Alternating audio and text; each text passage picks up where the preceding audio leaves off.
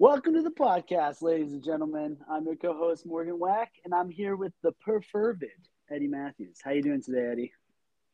Hey, great. I'm well hydrated. So darn dry down here in San Diego this winter, you know? Dude, I don't believe that at all, because that's anecdotal evidence. Garbage. Yeah. I can send you the data, but you won't be convinced by it. Eddie, what are we talking about today? This is the first time I think we've ever re-recorded a podcast. Bit of a Because passion project for you, this one. I will say, I think this is a topic that I care a lot about that I don't think is particularly well suited for podcasts. But You don't we're think gonna anybody we're gonna else make do. gives a flying fuck? It's actually not true. Somebody legitimately texted me and said, "Where's the anecdotal?" Yeah, There's the proof okay. you need. That's true. Because we mentioned we were going to release it and we never did because the other one was. I was a little too hyped up, last time. But this is No, it. it's okay. I like the passion. I think you're acting like this isn't a very serious episode, which you're going to find out it is. This I is think it's nothing could be more serious than I think it's anecdotal evidence. I think it's deathly serious. We've never done a more serious pod, so yeah, human rights abuses in Qatar, vastly behind the importance of this issue. Maybe you can make a compelling case. Okay, maybe a little overstated there, but I do think that this is something that is getting out of hand, and it drives me crazy. Eddie, what do you think of when you think of anecdotes? Um, I think of the State of the Union Oh, that's a good one. when the president will say, because of my policies, my administration was able to create 75,000 jobs in the Midwest. And we have Bob, who got a job at a manufacturing plant in Dayton, Ohio, because of what our administration implemented, because of a new plant that was there. And Bob's in the stands; he's right over there. And then the camera pans to Bob, and it's just like a guy who's like, "Yeah, I was just told to be here," you know. We have Lupita, well, from New Mexico, here in the stands today. She put her 3 kids through college because of our plan on nuclear energy. Take a bow, Lupita. So that was their clip. I forgot that you were gonna do your Obama. No, that was a clip from the 2012 State of the Union. I played for you. That was a God, that was a that's live good. clip. So I don't know what you're talking about. I just played it back. It's really good. Anyway, that is one of the. I think that's where it started. It used to be pretty rare, I think, in at least in American politics, to use kind of anecdotal calls to individual people to make a point. And I think it's nowadays seen as kind of it's overdone in politics to the point where I think it's lost a bit of its efficacy. And it's not the area where I think it's the most damaging, although it is maybe the most noticeable. So I'm glad you brought that up first. But essentially, anecdotal evidence is the use of personal stories or personal tidbits, anecdotes, one might say, to try to add substance to some sort of underlying claim, right? And so we can start off with, because we're talking about anecdotal evidence and how it sucks, we might as well start off with some scientific evidence to make it seem like we're not just spewing bullshit, which we definitely are, but not as much as we did some research on this. And so there's an article I sent you, Eddie. We're going to test you right now. Did you at least read the abstract? What was this article about? Don't test me. I'm about to test you in a minute. Just wait. So this article was looking at the efficacy of different. I know it sounds like I don't know. It's looking at the efficacy of different communication strategies, for lack of a better term, on development aid in the donor countries, right? So it's like, hey, the UN says that we have to get all these developing countries to use less, fossil fuels for the better of the environment. Hey, rich countries, what if you donate a very small portion of your GDP to these developing countries to help them, become more energy sustainable? And they're like, yeah, okay. But your average person, Germany in this case, where they did the experiment, your average German, like, could not care less about the contribution that its country's making, because it's such a fraction of their GDP, to these developing countries. And so, yeah, anyways, because of the lack of engagement, it kind of looked at how different communication strategies were impacting their desire for engagement. Is that fair to say? Yeah. So basically, I mean, it's a particular two different types of vague policies, and they wanted to see how they could best sell the policy. So I'm sure everyone here, hopefully, because our viewers are of course very giving and altruistic, if you've ever donated to some sort of campaign or something, an NGO, they'll send you a little note card that says, so and so received this, then it allowed them to, buy clothes for the day or something like that. That's essentially the most common use of this in this context. And so for this particular article, the piece of anecdotal evidence, the condition that what it said, so it's basically they talked about a policy, and then they had four different conditions. You could either get an experimental evidence condition where they talked about what was actually done to determine whether or not it was effective, a qualitative evidence condition where they talked about someone who ran the policy, and then an anecdotal evidence condition, which was this right here. It said, Robert Kabinga, who has been living in one of the program regions since he was young, confirms, the program has really improved my life. My family and I no longer have to worry about our diet. So that was basically the little anecdote that they put in. And what did they find, Eddie? They found that the anecdotal evidence was the most effective of the different strategies, which is depressing. It is depressing. And you get why, right? I mean, we all want to help out Robert Kabinga, who is definitely not a real person. But wouldn't it be great if him and his family weren't malnourished because of this program? And so I get why it works. So there's basically two issues here. One is that it's more effective than these other forms of evidence. And the reason that's a problem in general is because you could literally apply that to any policy. We could have 5 different programs all doing the exact same thing for employment or agriculture or whatever the program is. And all 5 of them could come up with some person who says, this has helped me. That gives you absolutely no help. It's absolutely no help in determining which of those programs you should give money to, or in the worst case, determining if any of those programs are actually doing net benefit to this area, right? Yeah, I actually think about this all the time, and I won't steer us off track because I know this is a very streamlined podcast. I think about this all the time in terms of the idea of magnitude. So you get Hillary Clinton and Donald Trump, right, to just choose a really low-hanging fruit example. I think I did my Obama. I think you now have to do one of those two people to get us going. What happened? Dude, brilliant Trump.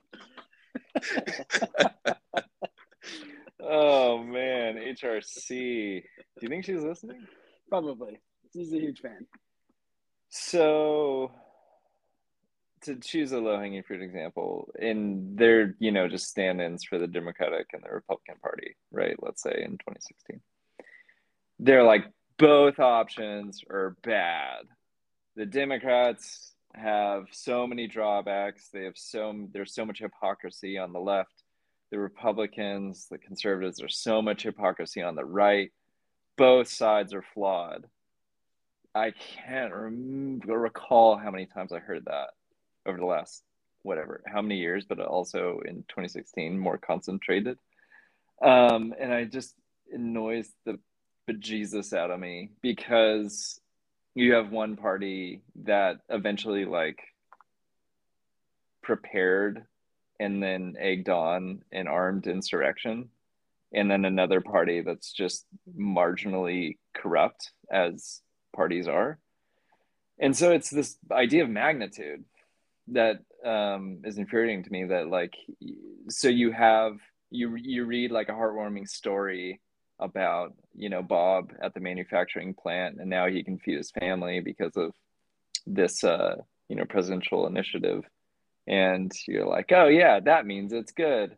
When you're like, well, this manufacturing plant is terrible for the environment, and they're on a contract that's probably going to last maybe 5 years, and then all those jobs are going to go away. And here's all the data to back that. And then somehow those are equal, you know, or even the Bob story is like more effective. That I think is this idea of magnitude. It's like, well, there should be a level of magnitude that's taken into consideration when people, you know, think about these complex issues. But I feel like it's all just flattened into equivalencies, you know? Yeah, and it also really rewards specific types of programs, right? So imagine like one of the more classic examples is the kind of effective altruist examples of mosquito nets or anti bacterial pills or anti worm pills versus somebody who is blind and needs like an eye transplant, right? Is Tatis one of our listeners? Yeah, yeah, good one. That's a real niche joke. I know. I don't know if anyone's gonna get that. Oliver will. Nice. So basically, like, imagine you're reading about these two programs, and one person's like, "Yeah, I didn't get worms this month," and the other person's like, "I can see the glory of the universe now because I was given this eye transplant and I'm no longer blind." Like, of course, you're gonna if that's all the evidence you're given, you're gonna give to the guy who can now see for the first time in his life. But that doesn't show you that the mosquito nets that you could use the same $10,000 procedure could have saved like 40 different people. Actually, I think it's about 3 people, but literal lives versus, I mean, it's not, both of them are good, but if you're comparing things, anecdotal evidence should not be how you're deciding to give money. And this is just in the context of aid. So I'm going to get to, I think, the more nefarious types of, at least in US political context, types of anecdotal evidence here in a second. But Yeah. we're all on the same page. Audience is following along. I see my live audience here at home is nodding along. They're like 30 people sitting around. You know, they like fireside chats style of the podcast. So I have a question for you. yeah. Who do you think made a greater impact on humanity as a whole? Mother Teresa? I didn't think you were going to give me two people after that. I thought you were just like, it was an open-ended question. Okay. Mother Teresa or Norman Borlaug? Dude, Norman Borlaug's the man. We should do a whole episode on Norman Borlaug, but I'm down. Most people don't know who that is, and so would by default choose Mother Teresa. And for good reason, you know, Mother Teresa, there's all these incredible, you know, stories about how she just served like lepers and just, you know, people forgotten by their governments and by society, and you know, the stories abound, right? And she was saintly in every regard, and she probably personally impacted thousands of lives, you know, and then influenced maybe hundreds of thousands just by her heart and these stories, you know, rippling through across the world and the organization she built. But Norman Borlaug, through inventing a new form of high yield disease resistant semi dwarf wheat. You can tell I'm reading from the Wikipedia. How did that not make the front news? Like, that's the most attractive sentence I've ever heard in my life. So he basically turned areas of the world that were experiencing starvation, you know, India, Pakistan, parts of Mexico, and that were, you know, barren, and he, through this new, you know, high yield disease resistant wheat, was able to turn around the agriculture of, you know, certain parts of these countries so that there was actual food produced in places that were barren. It's like a miracle, you know? Yeah. So he's credited with literally saving millions of lives, and that's quantifiable, you know? Mm-hmm. Yeah. So it's interesting. It's exactly but it's not, I mean, yeah. It's not sexy. It's not sexy. It's very true. Okay, so But he is. You should see a photo of this fella. his name, he's got like a very unattractive name too. Let's just be real. Yeah. Norman Gorlog, bad name. But, you know, it happens. He's getting his due on this podcast, which is basically pinnacle of any achievement. So posterity, he lives on. Yeah, he won a Nobel Peace Prize, but this takes top shelf No doubt about it. in the Borlaug home. They're probably talking about it right now. Anyway, should we shift over to why I think now, in particular, anecdotal evidence has become a huge problem and we haven't solved it? No, I want to keep talking about Norman. No, yeah, sure. Okay, so this is a part of the podcast that went off the rails last time when we tried to record this a month ago, but I think I'm ready now. Essentially, I think the problem is social media, but a very specific. Jeez, that's novel of you. Okay, imagine 25 years ago. Social media is bad for you? Wow. I have an example. Just 25 years ago. That's like right before social media, right? Let's say somebody came up to you and was like, "Oh, I hear that new movie is really racist." You'd be like, "Wow, that movie must be really racist," because you're reaching into a bag of like 10 people who have seen that movie. These are all the people in your family and people that you know, right? If 1 in 10 has seen a movie and then is now talking to you about it, even though that's only one person, that's a fairly high percentage. Anecdotal evidence actually provides you with a semblance of actual evidence in this case. However, now imagine today that someone wants to write a story about how a movie may or may not be racist. They now have a bag of millions of marbles and they just have to find one and they can search through the bag. They don't just have to pick it out at random. This provides literally no evidence. There are so many marbles in that bag that this now has become absolutely worthless and actually is in 90% of cases misleading because they'll lead with something like people are saying or online backlash against, and it's like, no, 3 or 4 people said this and you found all those tweets and you put them into this story. That is not evidence. You can search very easily for anything you want to find nowadays on the internet and you can find some sort of support for it. That means literally nothing. I mean, it's still bad if there are a couple people doing terrible things, like abuse and those things shouldn't be tolerated, even if they're very, very small numbers. But this is the case for things that are much, much more mild, but then have come to take over, like social media and journalism in particular is a massive problem. I don't think any articles should be allowed to say people are saying or there's a backlash without providing some sort of evidence as to where this is coming from. And I see it all the time, and it drives me absolutely crazy. All right, I'm done with my rant. What do you think about this, Eddie? I came up with that marble analogy just for you. Yeah, I mean, I think that, if we could be, proselytizers for this idea of incorporating magnitude into people's thinking, I think it's hugely important. Like, what is a meaningful volume of people before, like, if you're a journalist, we need to provide an operating definition of what the threshold for a volume of people is required for it to be a backlash, right? So it's not just like 3 dumbasses on the internet who are racist trolls. It's like, no, there's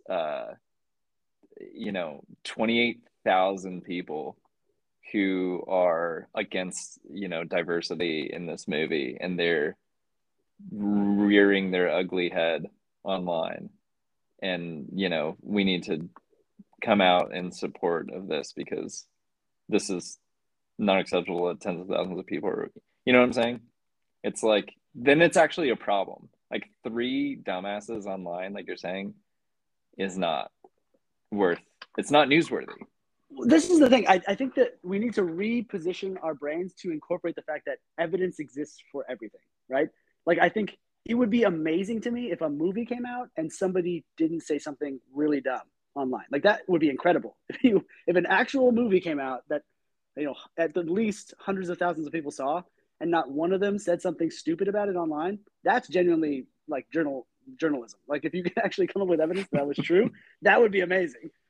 I think the default should be like, yes, a bunch of dumbasses said trolly stuff online. Like that should not be newsworthy in Yeah. today's age. And I think as consumers of media, we need to like push back against this narrative and not retweet or share articles that use this type of shitty evidence. But I don't know. Yeah. You're closer to I writing than mean, me, so you're the journalist here. no, so basically a few months ago, I got a job as a researcher for community colleges. And so I'm doing a lot of report writing these days. And I'm dealing with, people like you, data people, and I'm narrativizing those data into a narrative with like action points. And I get it. Like I get that it's really tempting for me to take the I guess I think we need to draw a distinction between anecdotal evidence and it being bad and this problem we're identifying, and then using like a story to like extrapolating out from data a real human story that's very much in alignment with what the data is saying. You know, it's not like Absolutely. equating here's like a few anecdotes and then here's the data and it's kind of at odds with each other. There's not super clear alignment, but I think Well, the yeah. former can be super helpful, and it's like, no, here's what the data is saying, here's a human story that's showing you what's happening on the ground, and I think that that is good, you know. Yeah, I think it's somewhat of a like perfect negative storm because it's the reason that journalism outlets can get away with a lot of this is because journalism as a profession has become much less monitored and much more, democratic in the sense that pretty much anybody can get online and report on things. I wonder if it's a carryover from the days when, you had to have two sources and three sources was seen as like great sourcing. Whereas now it's like, I looked up one thing, I contacted these people on Twitter, and three people emailed me back. That's the same. It's not. That's not the same. That's that's not a thing. That's yeah. So I don't know if it's we need to reframe the way like contemporary journalism incorporates evidence, and that doesn't say that like there's lots of good journalism that doesn't do this. Like most very reputable outlets don't do this, but a lot of things that go highly viral and that people talk about in their daily lives do rely on these types of evidence. And Yeah, yeah, I totally. agree. Yeah. I think that's something that I find um interesting that isn't really discussed in the article that you sent me, which we'll link to in the show notes, as the pros say. Well, the title of the article is "Does Evidence Matter? The Impact of Evidence Regarding Aid Effectiveness on Attitudes Towards Aid." Something I don't feel like it really addresses is like questioning. Again, this is something I'm seeing all the time. I'm seeing my colleagues like put in so much, and all of us put in so much time and effort into making like really good, rigorous quality data, and then assuming that it just speaks for itself when we put it out into the world, where I would love to see a similar amount of effort put into translating that for the layperson so that it's communicable and it's like actionable beyond just a very small circle of people who all use the same acronyms and know what you're talking about. That's your job, right? This is what they pay you the big bucks for. Yeah, I know, but you know, there They need to needs to pay. be They more need to pay you of bigger us. bucks. Uh, I just think I don't know. I think that academia really needs to have a come to Jesus moment and be like, like, what are we doing here, guys? And it's not to say that we need to stop all the rigorous research, of course not. But it is to say, like, when you read it, I don't know, when I read an article like this, and it's like, yeah, isn't it crazy that like people respond to an anecdote more than all of this really well-designed, data-based evidence, it's like, yeah, no shit. Yeah. Yep. I don't know. I think we need to be better at communicating rather than, I don't know, writing, you know? Yeah. No, I agree. So did we solve it? I didn't want this one to go on this long, but I think people get the point. And You're the I'd like, one who told me to do this, I think we did Dominic. well. I'm trying to wrap it up now because I'm like, people get it and they're going to turn it off. But I think this one I wanted to do because it's something that it really gets to me every time I see those articles that are like, people are saying. I'm like, no, they're not. They're not saying that. God damn it. Are we the most self-conscious podcast? Yeah, probably. Yeah. Well, And we're also the greatest. I think that checks out. You guys can look it up, but people are saying that we're the greatest. So Share this episode with all your academic friends. See what they have to say. I will. If we can bring them, I mean, I feel like pretty much everybody in academia hates anecdotal evidence, so that's not really the problem. We got other problems, but I'll No, pass it well, around. just tell them to fast forward to my, you know, calling them out. Dude, they're just gonna say, pay that guy the big bucks. No, they're just gonna say this guy doesn't fucking know what he's talking about, and they'll be right.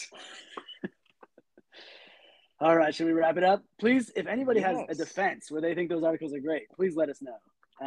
Otherwise, just continue to send us all your donations and lovely support. And we'll see you in the new year, probably 2023. Another year, Whoa. another rational-ish podcast wrapping up. Whoa. Until 2023, rational listeners. Peace. Peace. Peace.